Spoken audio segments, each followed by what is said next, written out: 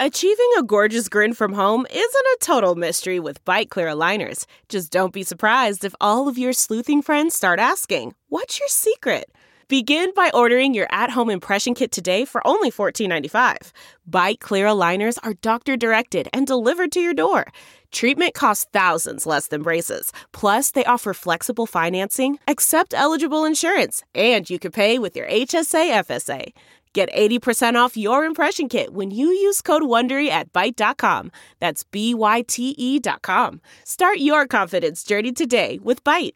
This series of California-based podcasts is brought to you in partnership with the Serica Initiative, our nonprofit program. The mission of the Serica Initiative is to produce independent educational and public awareness programming to make the U.S. and global public better informed about China.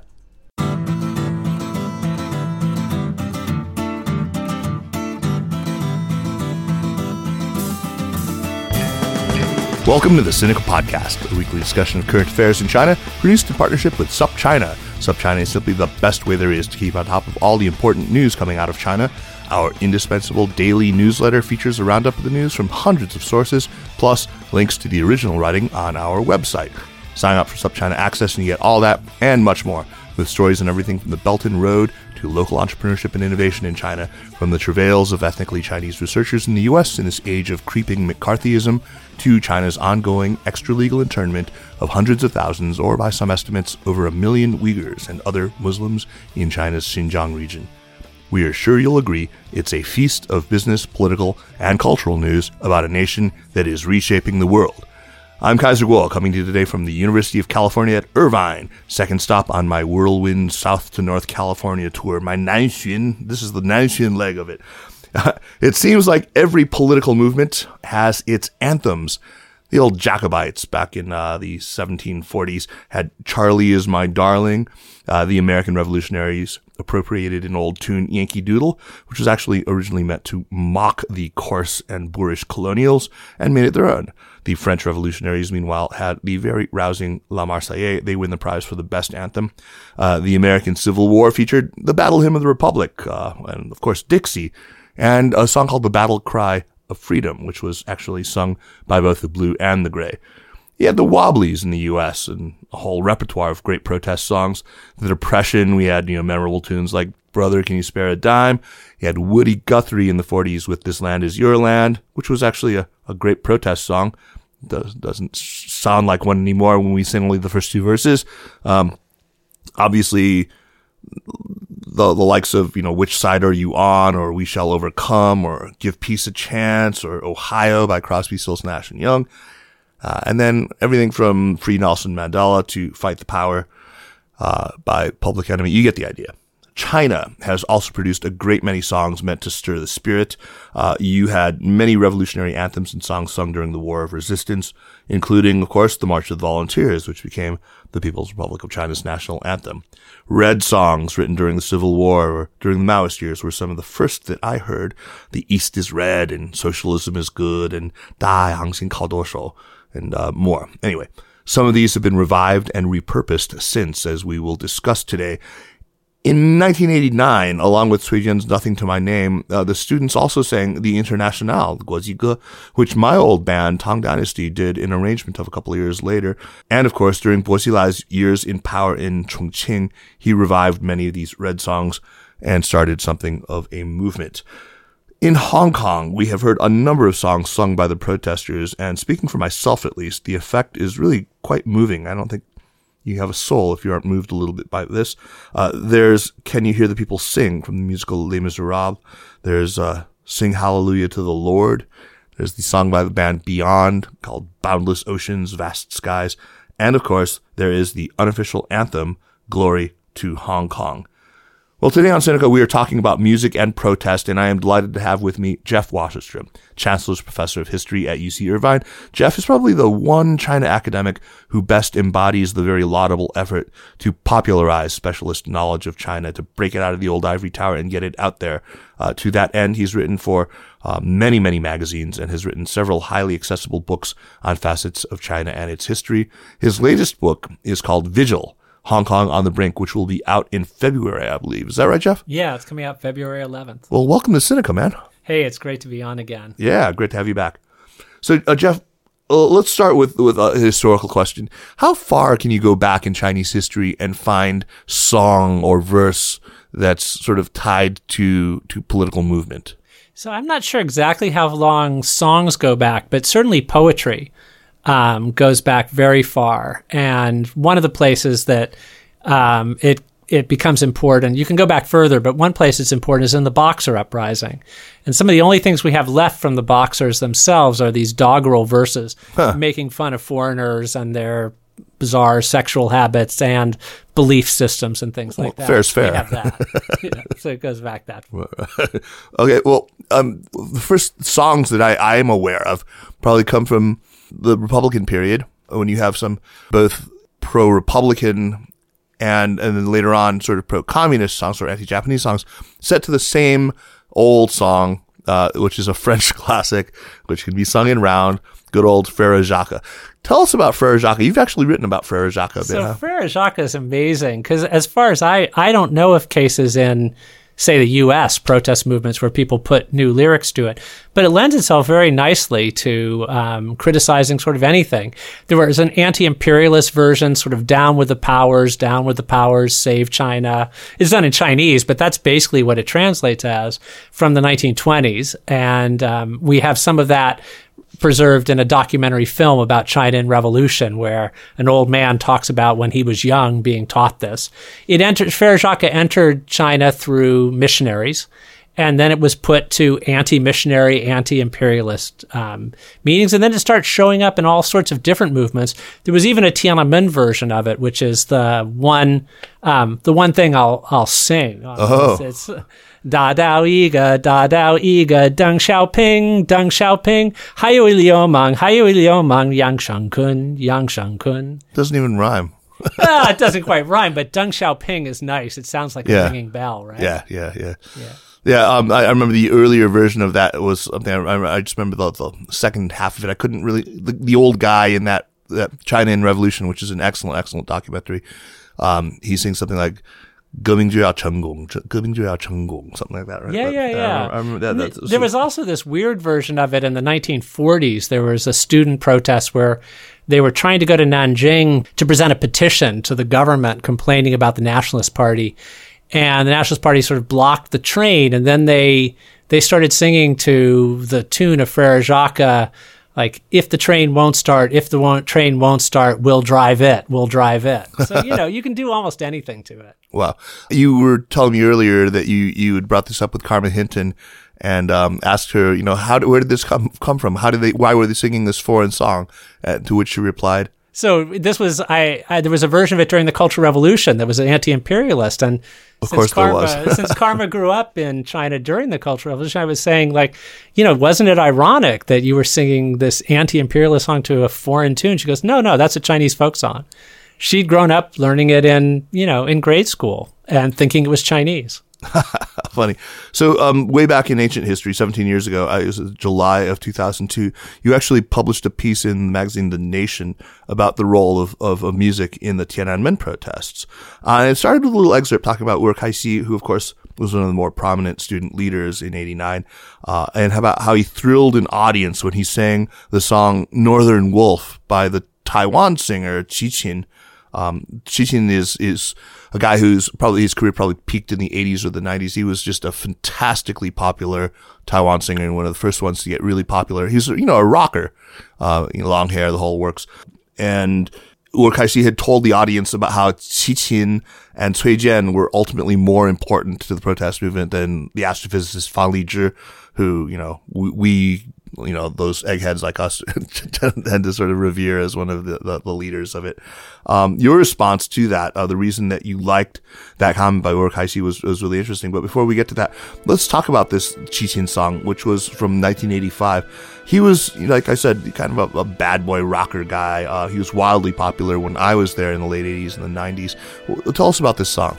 So it was, what was interesting is it was partly about this kind of evoking of the frontier and things. And Wu Kaixi himself had ties to Xinjiang. He is a barbarian still. I know this because he's been on my show, and the guy's crazy. He's great. 我是一匹来自北方的狼，走在无垠的旷野中，凄厉的北风。 So he was, but what he was trying to get across was that a lot of what was driving people in the late 1980s was wanting more choices and a sort of sense of wanting to be freer to be individuals within a very collectivist kind of setting. And so things like freedom of expression were important, as well as not just in this kind of abstract political terms, but also just very kind of pragmatic lifestyle ones. They wanted to be free spirits and be able to act on it. And I was really aware of this most in 1986. I was in Shanghai as a student working on my dissertation on student protests of the past, of the pre-49 period, and the student protests began in 1986 there. And one of the things was Fang Lijie had given these speeches about democracy, but in Shanghai at least, one of the things that motivated students to get involved was a rock concert by the beach band Jan and Dean, which had been one of the groups that had toured China. Wham had come the year before. Right, 85, right. And that was a big deal in Beijing. But, Jan and Dean playing and some young people were really excited about being able to go to this concert. And then they got up to dance during the concert because that's what they thought you did. And some security guards told them to get back in their seats. And they just saw this as like symptomatic of this half opening to the West that was going on, right. Half opening to the world. They wanted to be like people their age around the world, and they weren't being allowed to, but they were getting a taste of it.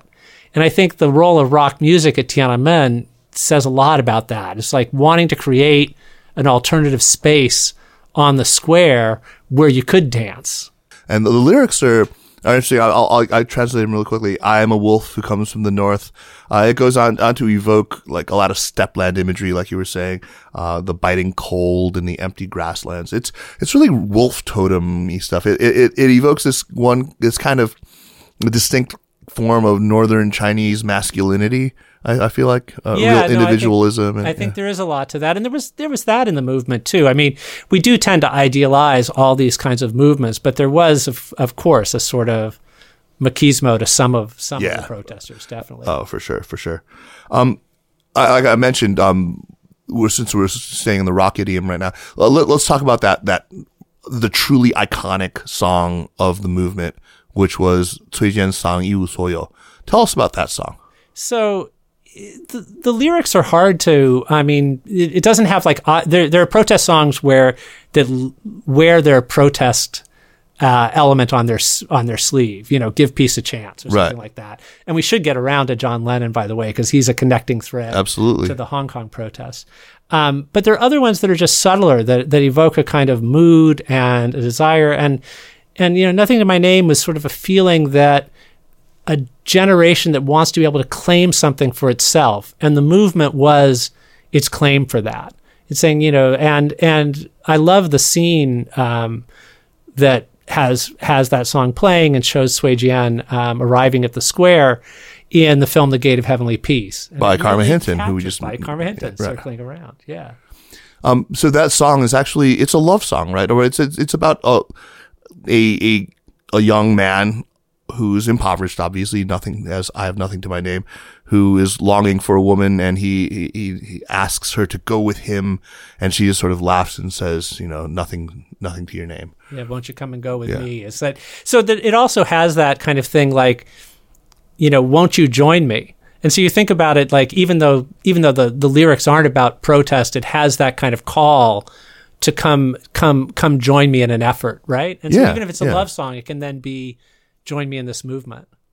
Yeah, I mean, it's interesting that somehow, I mean, that song probably came out in 86, I'm thinking. That was the year, about right. 86 or 87. Cui Jian was wildly popular. That was from his first album, which is called Rock and Roll on the New Long March. And it's interesting, though, that of all the songs was the one that really grabbed everyone. It's a fantastically good song. I think it's a bit ruined at the end by the double time, when it gets kind of like it has this kind of almost flippantly ska ending, but it has a real gravitas through most of the song, right? Yeah, and it's still, I mean, this is where we can analyze these things, but at some point it's either got to grab you as a song or it doesn't. Yeah, and this one does grab you. Absolutely. I mean, I hear it now and I still get shivers.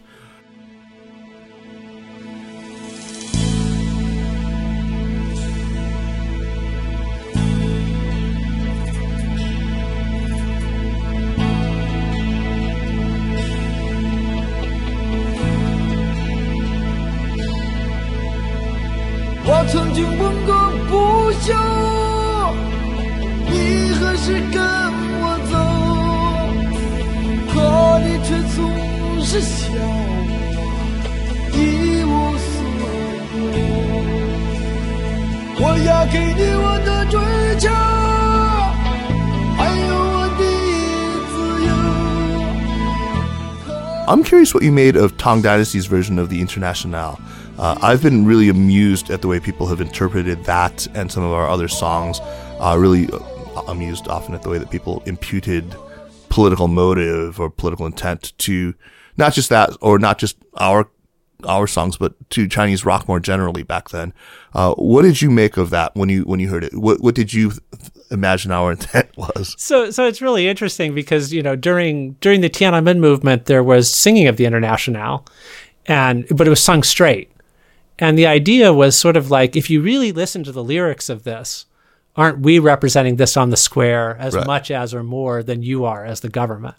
So that's one thing you can do with a kind of official song. You can claim it as your own. But the other thing you can do is you can play with it. You can mock it, or you can sort of say, I'm not taking this as seriously as you want me to take it. And so of course, when I heard, the Tang Dynasty version, the first thing I thought of was Jimi Hendrix with the Star Spangled Banner and mixing it around. And there were other versions of this I knew, growing up. There were times when people, I grew up during I was young, but during the anti-war movement and things like that. And there were times when people would put new mocking lyrics to an official song. Right. Like "You're a grand old flag" became "You're a grand old rag," Right. Things like that. But My country's sick of me. Yeah. I'm going to Germany. All of that. Yeah. But with the Hendrix thing, it was more like, let's take something that's sacred and show that it's actually something you can play with. So that's how I thought of the Internationale. We played it really straight though. I mean, didn't change a thing, didn't change any of the lyrics, the melody stayed exactly the same. It was just the instrumentation. Just the instruments. Just rocked it up. Just the instruments, that'll change it.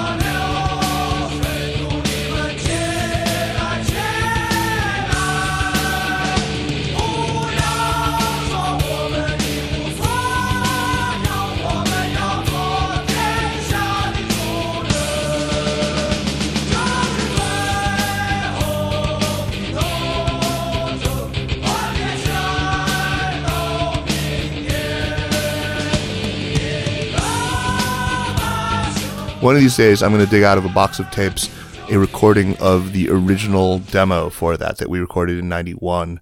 And if I haven't heard it forever, but I think it was a lot better. It was the one that ended up on the recording. It has this sort of Soviet style choir singing on it at one point. It's kind of a little bit cheesy and not as raw and punky as the original one was. Well, I've only heard the one version. And I love it, so I will have to share that I'll with look you. forward to hearing the other one. Yeah. Let's talk about the Sing Red movement that Bo Xilai pushed in the period roughly from 2010 to 2012. What's your take on that? What was his thinking and what was the impact of his appropriation of these old Cultural Revolution era songs? So I think, it's part of this larger reclaiming of elements of the Mao era. And I think it's, it's complicated in many ways. I mean, that one of the things is music can operate at a bunch of different levels.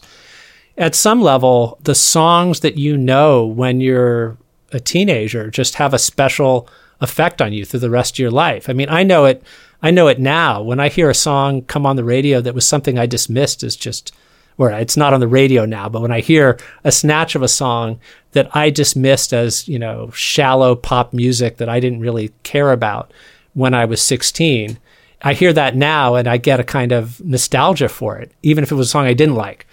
And so there is a way that people, even people who are totally scarred by the Cultural Revolution, who were of an age when that was the music they were singing, it can appeal to them at that level. So the Red Song movement could evoke a kind of nostalgia just for people, even if they suffered during that period. It's hearing the old songs again.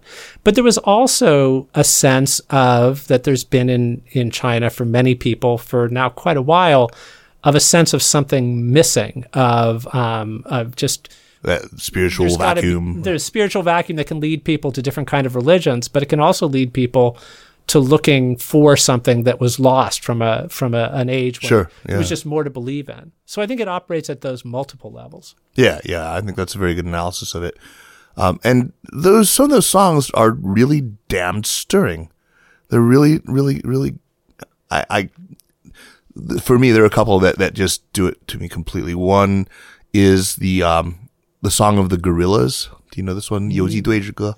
I probably know it, but I don't know offhand. Yeah. 我们都是神枪手，每一个子弹消灭一个敌人。我们都是飞行军，哪怕他山高水又深，在那密密的树林里的。But anyway, I can't remember all the lyrics, but that one was we were toward the end of Tang Dynasty's career. We were trying to work up a really cool little metal version of that, but cool. Yeah, it would have been fun.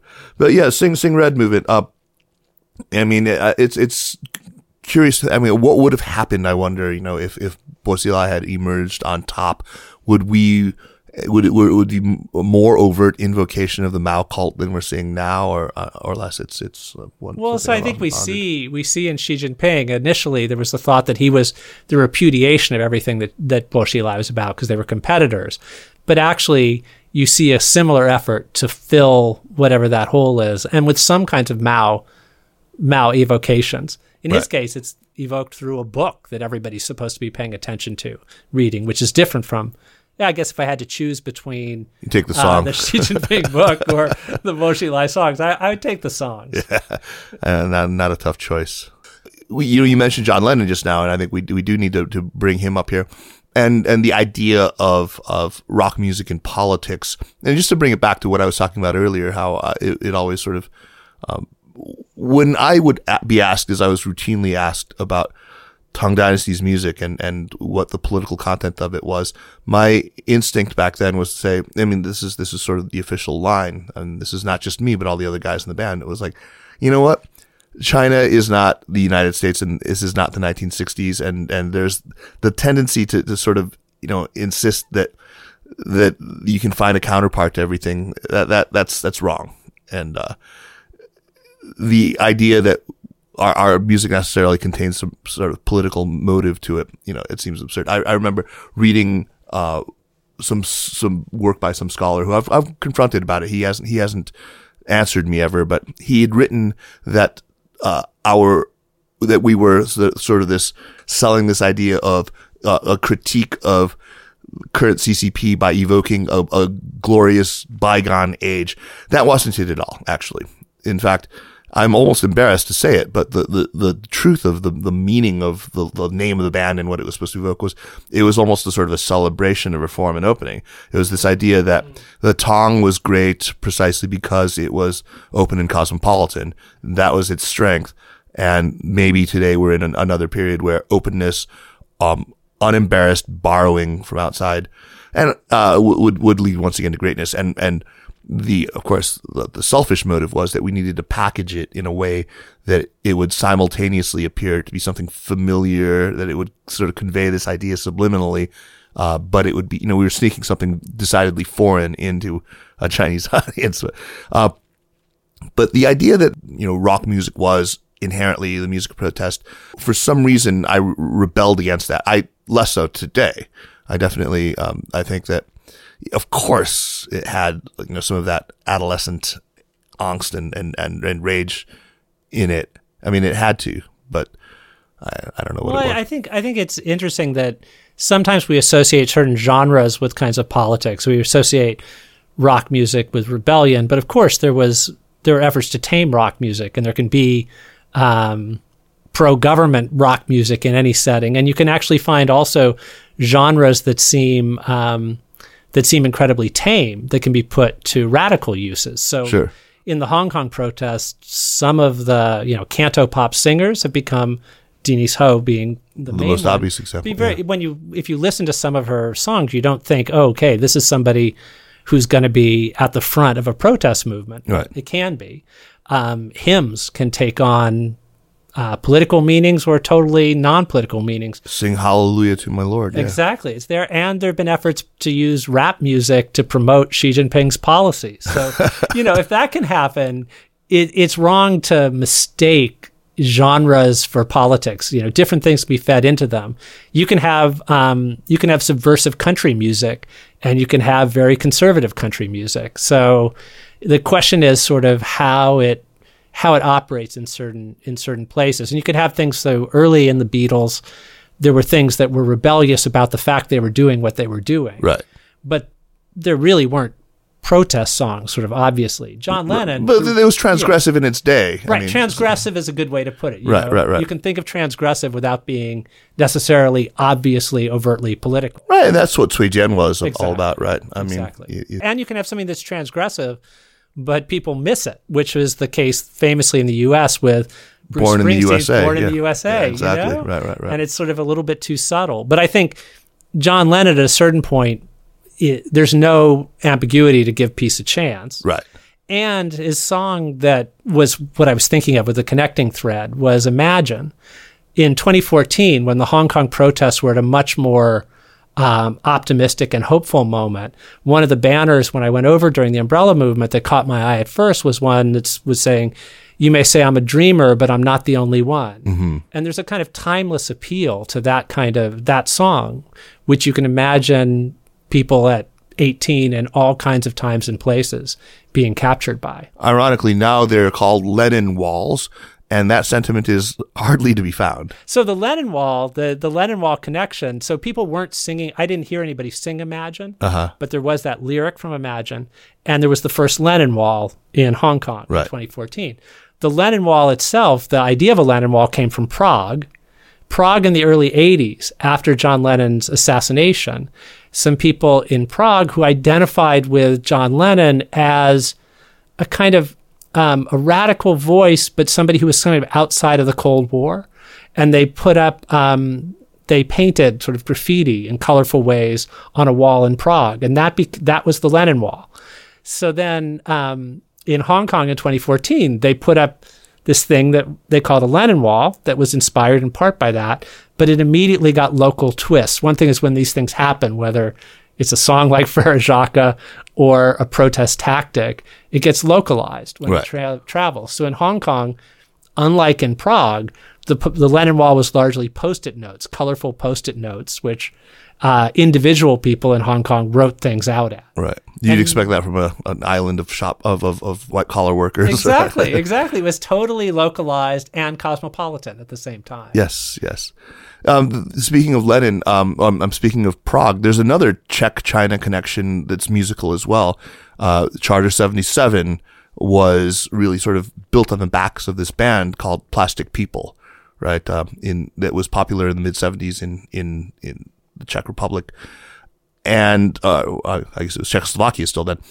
And it's interesting that that was very much the touchstone for a lot of the early sort of more political Chinese rockers. And again, that led to Charter 77, which was echoed in Charter 08 in China. And Sui Jian recorded an album, The Power of the Powerless. Exactly, which is the name of Václav Havel another book, connection. Right? So it's very interesting, these flows back and forth. Indeed there is. So let's move on and talk more directly about Hong Kong. Hong Kong, you've written a book about, and we'll ask you to talk a little bit about that. But there's a long history of protest there. Have songs played a role in earlier protests that you're aware of in Hong Kong? Well, the 2014 is the first moment that I really paid attention to it. There were songs before, But those songs, and the song that I was intrigued by in part because of this Frère Jacques obsession. So there's a song tied to France that was important. Do you hear the people sing? Of course, yeah. And what's really interesting is, so that was Via Broadway. So via Broadway. So you can take it back to, rebelliousness in France in the 19th century. You can take it forward to Broadway, and then it comes over. And, it's a kind of generic, can you hear the people sing? It's calling on the authorities to pay attention to what the people are saying. Sure.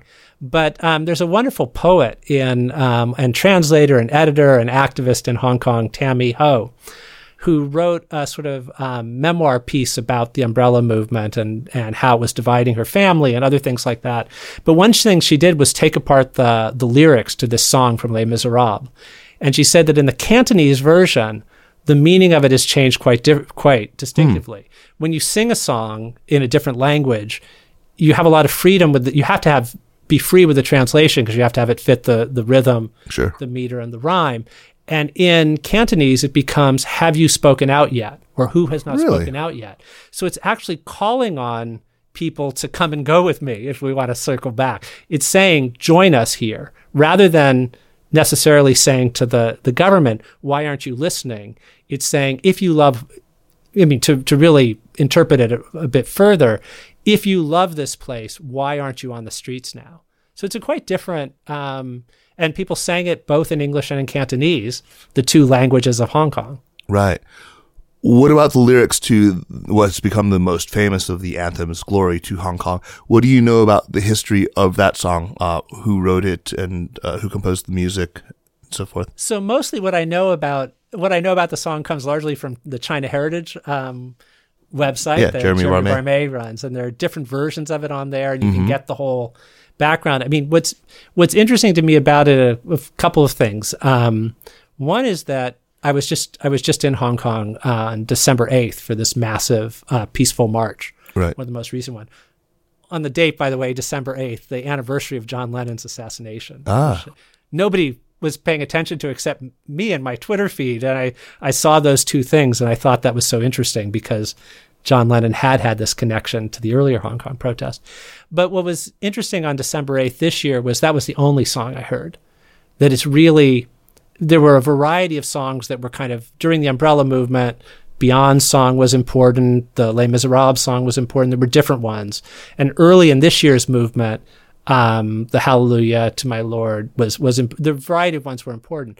But on December 8th, the Glory to Hong Kong was the only one that people were singing. So it really had achieved this defining the community anthem status. And it's both the song itself, and there have been some beautiful videos made of it, including one of an orchestra playing it with gas masks. And this was circulating online. So there's been a lot of play with it itself. But the lyrics, it has a rousing feel. It has an appeal to, it has an appeal to, lack of a better word, patriotism, whether you think of that to, a country or to a community. It's really calling for, it's an expression of attachment, intense attachment.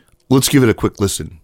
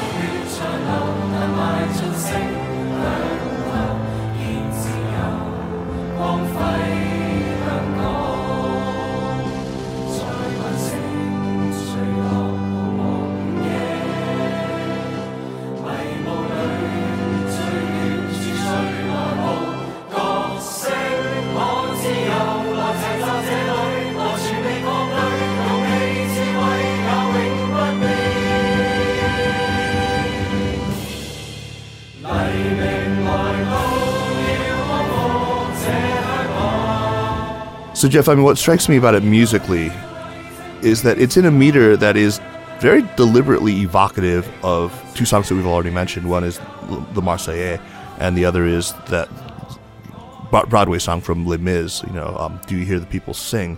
It seems like it's got to be intentional. It's in that 6/8 time. It's in the same basic tempo, and it has that sort of anthemic grandiosity to it.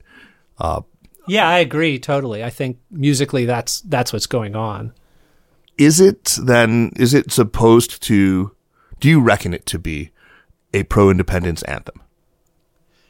So I think, so the whole notion of independence gets so wrapped up. I mean, the way I like to think about this, and this is where I'll get sort of, I'll go academic on it a little bit, let's say. So Benedict Anderson's Imagined Communities is the most influential text on nationalism that's come out of the Academy. Right. But what he says is, what's interesting about nations, he says that every community is an imagined one, larger than a small village where everybody knows everybody else. When you talk about being attached to a city, you don't know the other people in that city. If you say, I love New York, or you say, I'm proud to be an Angelino, you're talking about a connection to all sorts of people that you've never come into contact with. Right. So the nation is the ultimate example of this on a large scale.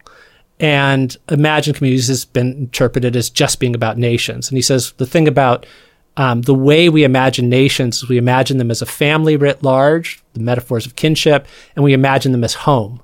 Right. But he says other communities are imagined communities too that you feel an attachment to. So actually what he just said about imagining it as a family writ large and as home is something people also feel about cities, even when they're part of countries. So I guess this is, the hedging of it is that definitely when people take to the streets now, they're taking to the streets out of love of Hong Kong as a specific political community. Whether they can imagine that community being part somehow of a country, some probably still can, but they want it to be a special part of it. Others want it to be its own thing.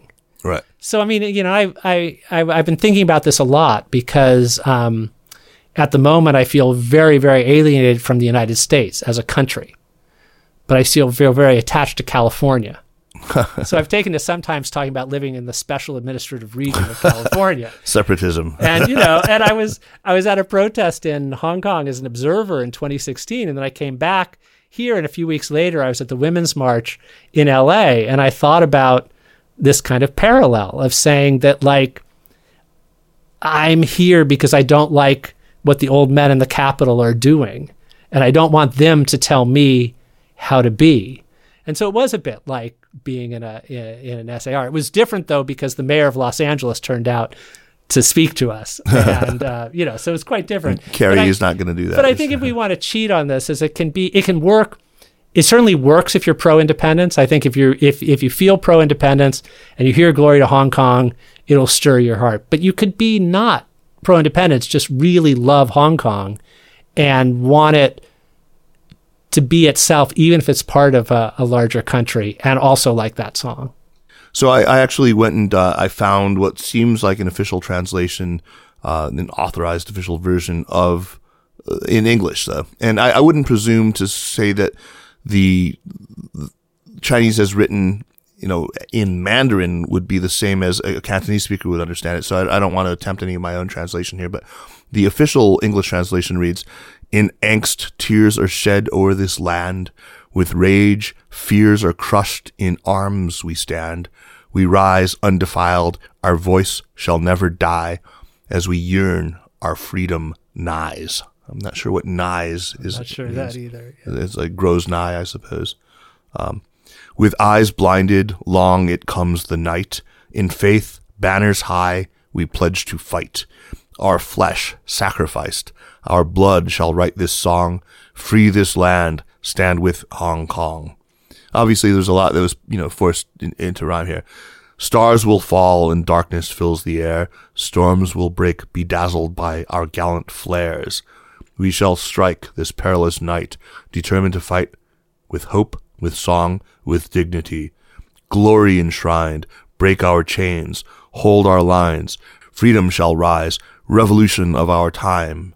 Liberty thrives, rights divine. In our unending strides, glory be to thee, Hong Kong.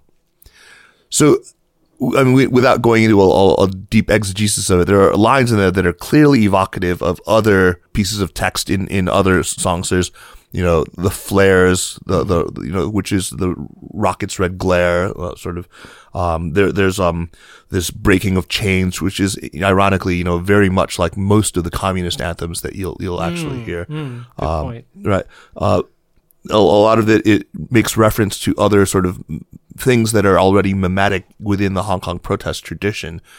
Things like, the front lines and, Well, right. But there was obviously Stand with Hong Kong was part of it, but there was also the sort of biblical feel of it, which is the hymnal kind of feel to it too, which is evocative of the singing of the Hallelujah.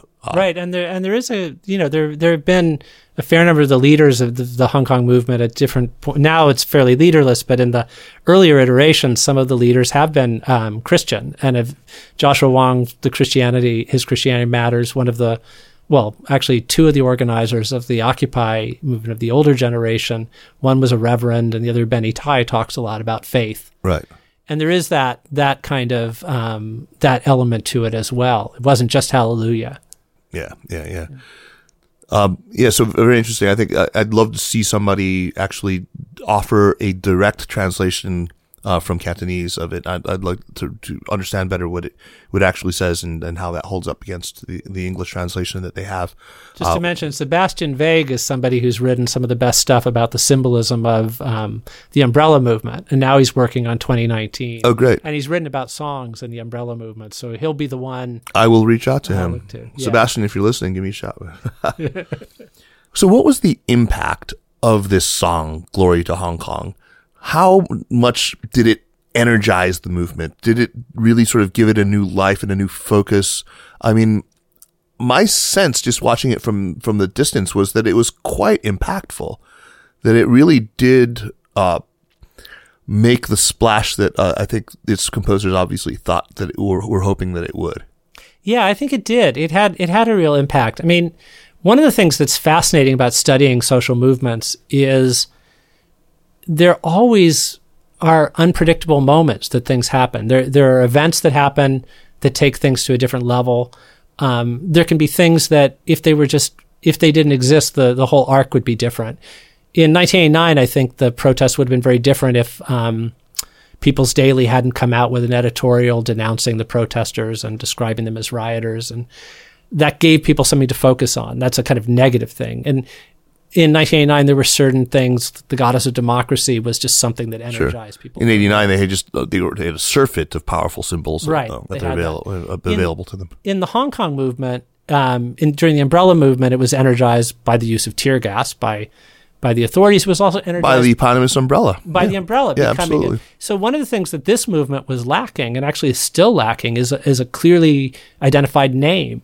For a while, people were suggesting maybe it could be the hard hat revolution. The water revolution. Or the helmet revolution, or the be water revolution, but nothing's completely caught. I think the be water symbol was one of the things, the idea of that, of flexible tactics, a different way of being. But I think the song has been a connecting, a drawing together thing that I hadn't thought about this way, but the glorious revolution's already taken. It's already taken, so you can't call it that. But having something that people can kind of agree on, that this speaks to what we're about. Mm-hmm. And there still isn't. There still isn't a name. It's really interesting.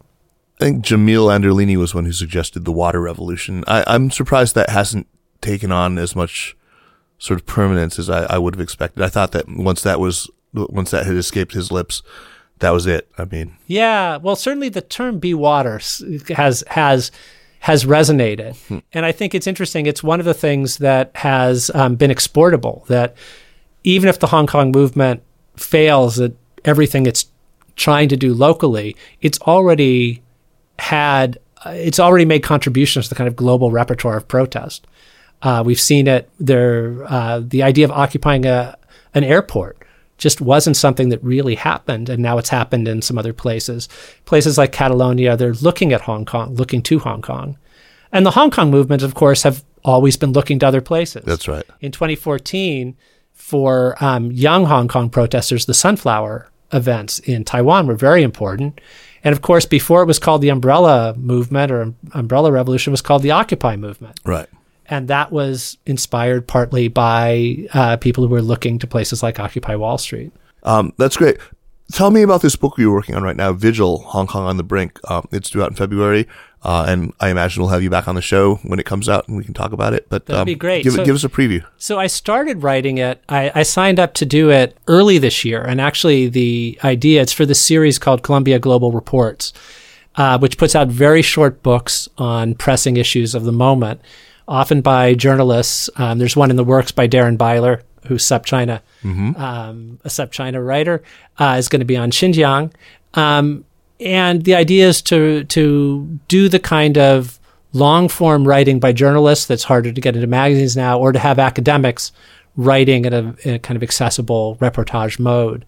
But when I signed on to do it at the beginning of 2019, my idea was it would largely be the sort of arc from the handover and before the handover up through the umbrella movement, and then the kind of a mood of despair that had taken hold, and largely a kind of feeling that the movement, the space for protest was shrinking, and the desire maybe even was shrinking, that maybe there was just a sense of being beaten down.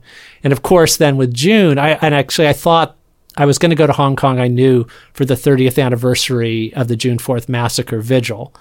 And Hong Kong and Macau are the only two parts of the PRC where you can publicly commemorate the massacre of 1989. And Hong Kong's the only place where a really large-scale vigil takes place. Right. So I was going to go there for the vigil, which I've never attended, and that would kind of make the end point. And it would make an end point with me wondering if 1 year, 5 years from now, you would still be able to commemorate it, or if the distance between Hong Kong and mainland cities would have shrunk so much that you couldn't do that. And then, of course, things took a radically different turn when the word vigil no longer means, right. And vigil, so vigil had this other sense of sort of sitting vigil over an endangered loved one. And so for Hong Kong, vigil that way. But actually now, when I was just in Hong Kong, though this won't be in the book, because I used October 1st as a stopping point for the book. I wrote it very quickly. And I thought October 1st was a good end point, even though the movement was continuing. Because October 1st, there was the giant planned celebration in Beijing to mark 70 years of the PRC. And at the same time, there was yet another protest in Hong Kong challenging that. And there was the first use of live ammunition by the police. So that seemed to be an endpoint. But things have happened since then. And when I was just there last week, one of the last things I saw was a vigil of sorts, organized by high school students. Very moving. Several hundred high school students were there, and it began with a moment of silence, in part for there hasn't been any kind of massacre, though some people have worried about it, but there have been some people have died, either suicides or one student who fell off of a parking garage, and that's interpreted as having been sort of driven to his death by tear gas and by the police. At least that's how it's understood by a lot of the students there. And so this was a moment of silence for him, and also for the others who've been harmed or died during the movement. So it was a very kind of vigil-like moment. But the book is a short one. It's about 20,000 words. So it's very short, about 100 pages. It's a New Yorker article. Yeah, exactly. Lightly footnoted, largely, and it tries to weave in. It has a bit about music, but it also brings in films and novels and the ways in which different kinds of artistic expression serve as expression or templates for action. And I do what I think I can bring to it. I've been going to Hong Kong since the mid-1980s, and I bring in my experiences with that. And I observe some of the umbrella movement, and I've observed different events since then. But what I think I bring to the table that's different is a sense of interesting comparisons and what I call imperfect analogies there's no perfect analogy for what's going on there. It's not Umbrella 2.0. The protesters want to make it different from what was there in 2014. It's not Tiananmen 2.0 either, for all sorts of reasons. But there are, I think, parallels that if you realize they're flawed can help us understand. One of the parallels I bring in is Shanghai before 1949. The kinds of protests that took part there, the kind of repression took place there. The local authorities are doing some things the Nationalist Party would understand, including working with gangsters to try to intimidate protesters. That was something that was done by the Kuomintang before it was done by others. There's also some ways in which the dilemma that people are facing in Hong Kong now, do I stay? Do I leave? Will this still be a place 10 years down the line that I can make the kind of life I lead if, say, you're a cosmopolitan-minded intellectual or filmmaker or writer? Those were questions people were asking themselves in Shanghai in the 1940s. So there's sort of parallels there. But the other parallel I bring in that I think is very useful in thinking about Carrie Lam's position and the Hong Kong authorities, where they have to look to Beijing for guidance on what to do, but they're also trying to present themselves as separate. It reminds me a lot of the situations that, cycling back to the Czechoslovakia and other places, the satellite states within the Soviet Empire were in a sort of similar position. In Poland in 1981, Solidarity had a giant movement, and then it was suppressed locally by the Polish authorities, who were also looking to Moscow for what would happen. And in the past, Moscow had brought in troops to suppress things when things got out of hand, but they wanted to handle it locally. Yeah, in 1981 they did. So those are the kinds of parallels. They're not perfect, and you can't push them too far, but I think they can get us out of the box of thinking, even though what's happening in Hong Kong is unique and of this moment, it's also something that can be understood in some ways through comparison and history. Well, Jeff, your last book was all about historical analogies. I guess you haven't gotten it all out of your system it's just yet. It's how yet. my mind works. I just find comparisons just so interesting. Yeah, they really are. Looking around the world right now, there are street revolutions breaking out in quite a number of geographies. From Santiago, Chile, they actually had to move COP25 all to Madrid because of that. God, there's too many places right now to even name. Do you think that that Hong Kong is of a piece with these?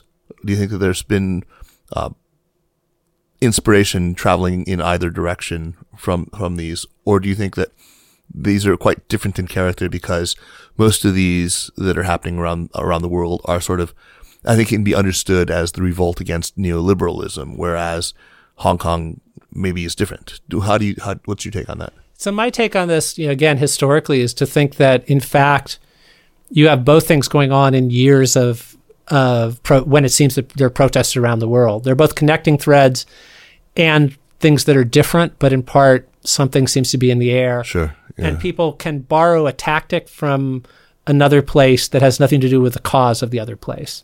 So this was true in 89, there were protests in China, of course, and in Eastern Europe.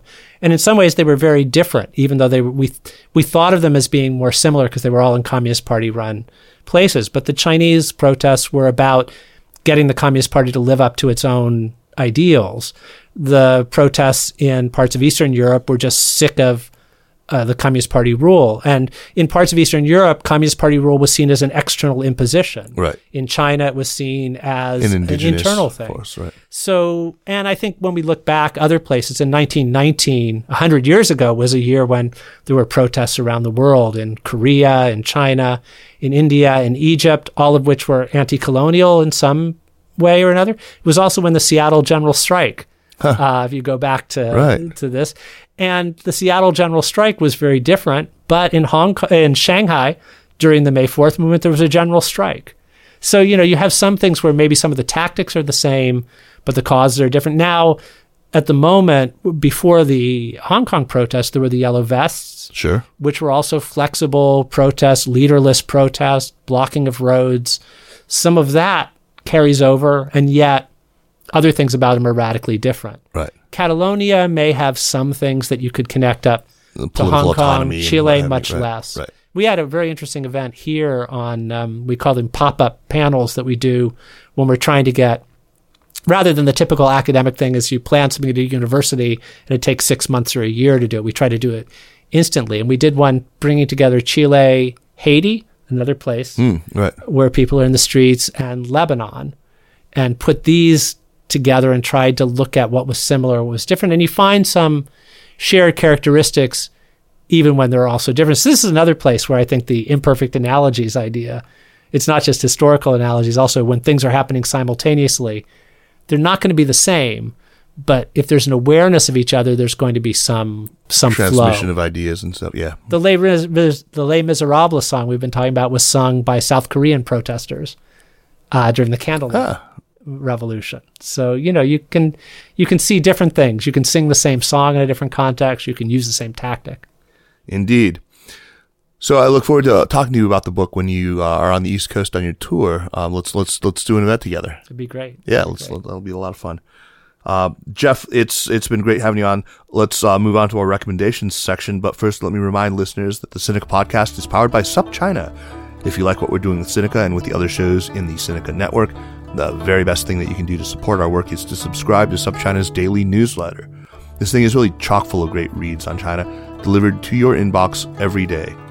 Every weekday anyway. Jeremy and Lucas and Jiayun and Anthony are working really, really hard to bring you this product. It's terrific value for money. So sign up, spread the word, and let's move on to recommendations. Jeff, what do you have for us, man? So let's stay with music. Yeah, let's stay with music. Well, I mean, there's this book by Linda Javan, The Monkey and the Dragon, which goes back to 1989, which is really it's a wonderful read, and I don't think in it actually I talk about in the Nation piece that you mentioned. But the book that I would give as a recommendation, going outside of China but sticking with music, is 33 Revolutions Per Minute by the Guardian's music critic Dorian Linsky, who's actually shares, I've never met him, but he shares two of my obsessions. One is protest songs. The other is George Orwell. He just wrote a book, Ministry of Truth, about 1984. But in 33 Revolutions Per Minute, he gives these wonderful essays about a series of protest songs, the derivation, where they came from, the impact they had. And when I read it, I thought what was missing was a chapter about Sui Jian's Nothing to My Name, which, if I were going to critique the book, that's what would do it. But it's wonderful to dip into.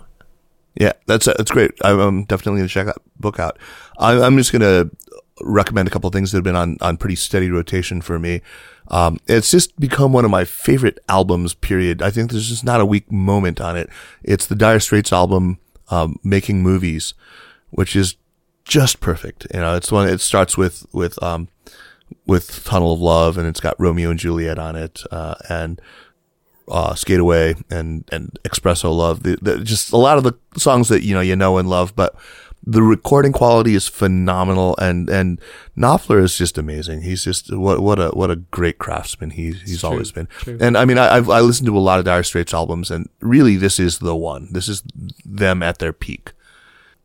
Another I want to recommend is something I've been listening to a lot recently, just because I'm reconnecting with my old college buddies, and something we listen to constantly in various mental states in the 80s. It's one of the solo albums by Genesis's old guitarist Steve Hackett. It's called Voyage of the Acolyte, and to me it's pretty much it's what progressive rock was supposed to be. I mean, it has just all of everything that you want from it. Just the beauty, the transcendent beauty, that kind of an overarching kind of symphonic concept theme running across it, but it's nothing on the nose. And there's this sort of mysticism to it. And, I love Hackett's playing. He's one of the guitarists who most influenced me, growing up. And so Voyage of the Acolyte by Steve Hackett. Anyway, Jeff, man, what a pleasure hanging out and talking music and politics with you. Nothing better than talking about protests, talking about music. That's right. Pleasure. Man. Okay. We'll talk to you again soon. The Sinica podcast is powered by SupChina and is a proud part of the Sinica network. Our show is produced by Kaiser Guo and Jeremy Goldkorn, with editing help by Jason McRonald. Drop us an email, really do, at sinica@supchina.com. Follow us on Twitter or on Facebook at SupChina News, and make sure to check out all the other podcasts in our network, which is growing, and watch this space for announcements for new network shows, which are coming soon. Thanks very much for listening. We will see you next week, and take care.